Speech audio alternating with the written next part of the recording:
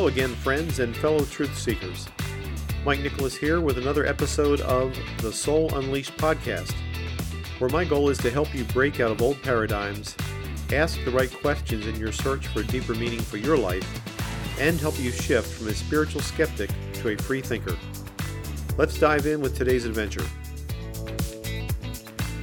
Hey everybody, in this podcast I want to talk about some of the emotional changes that I've gone through anyway with the spiritual awakening. I don't know if it's common for everybody to experience this, but again, this is my podcast and my story, so I just wanted to share how I've changed as I've gone through the spiritual awakening part, and maybe some of you can relate to that.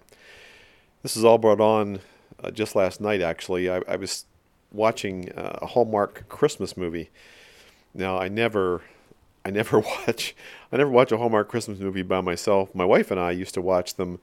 You know, we had it as a saved channel on the TV, and for some reason, when I turned it on, and I don't watch television that often, but when I turned it on, this Hallmark movie came on, and I started watching it, and it was typical Hallmark Christmassy stuff.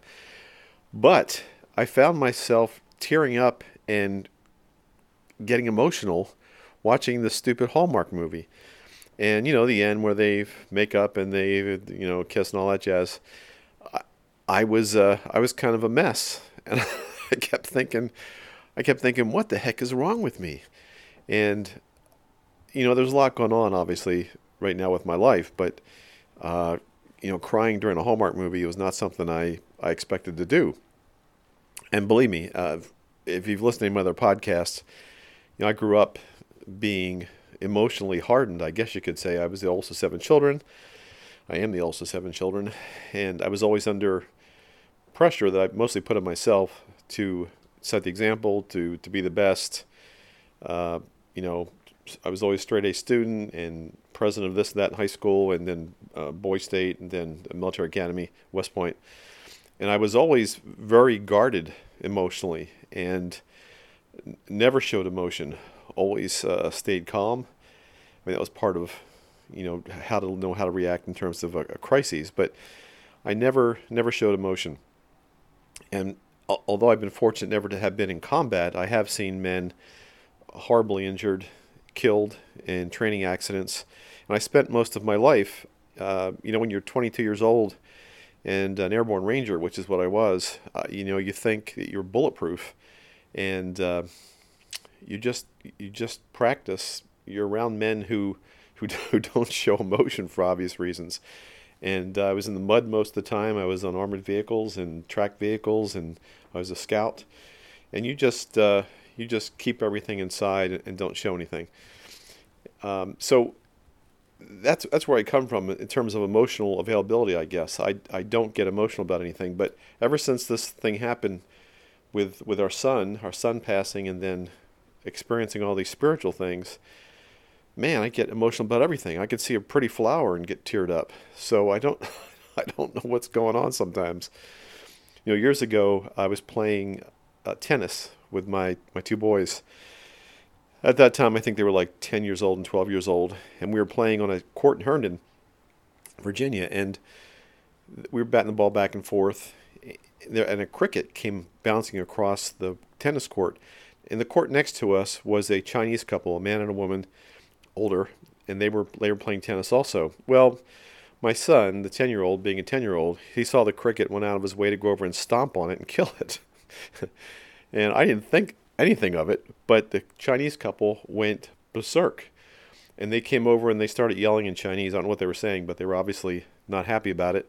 And they scooped up the cricket and took it off somewhere. I don't know what they did. But, and shoot, I went to the library. I was looking up, what do crickets mean to Chinese people? I still don't know, but what has happened to me in the past couple of years is I've come to understand that we're all connected. All life is connected. Everything has a consciousness that has life. And so not just human people, but birds and animals and plants and insects. And so I find myself, even in the house, if I come across, well, I don't really come across too much in the house, but if I see an insect, I will go out of my way usually to try and get it outside or not kill it. Whereas before, man, I just smacked that sucker, and that was the end of it. There are, however, a few exceptions to this I won't kill insects thing, lest you think I'm like St. Francis of Assisi or something where I won't kill any living thing.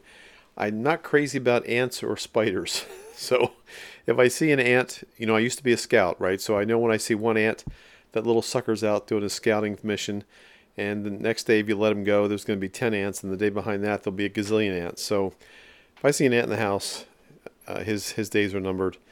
And if I see a spider, kind of the same thing. So I generally just say, I appreciate that they're living things, but God, they're in the wrong place at the wrong time. And sorry about that. So that's my approach to a lot of things insect-wise, but I am aware of the whole overall consciousness. So I've changed in that regard to where I think of everything now as connected, and I just wish I could. Well, I don't wish I could not be emotional. I'm happy to have that happen, I guess. The whole thing with my wife that's going on right now is, she's still in life support in the hospital, and they've told me that it's probably time to remove her from life support, so she won't continue to suffer. So I'm trying to deal with that decision, which is extremely, extremely difficult. I will say, however, that again, the spiritual journey that I've been on has caused me to meditate and pray about this decision quite a bit, and I have not arrived at a decision, but I did just hear the inner voice within me speaking. Some spiritual books refer to it as our inner being, but I did hear a voice basically telling me that there's no rush to make this decision. I was trying to make the decision quickly because I don't want her to suffer any longer, but this voice told me that there is no rush to make this happen, and that I'll know when the time is right. And so my anxiety over that has decreased tremendously. So that was the main thing I wanted to share in this podcast, basically just the emotional part of it and how that has changed for me to where I now, like I said, cry during Hallmark movies, and I'm staying away from The Notebook, for crying out loud. I've never seen it, but I'm not going to watch that. Anyway, that's all I have for this short podcast. Thank you for now. Bye. Well, that wraps up things for today. Can you do me a favor? Can you hit the subscribe button wherever you download this podcast? That way, you'll never miss an episode. And even more importantly, can you leave a review? On most phones, you just need to scroll down below the episodes and you'll see the review options. Both things will help other seekers, such as yourself, find this podcast more easily. And that's what I'm looking for. More awesome people like you. So thank you until next time. Bye-bye.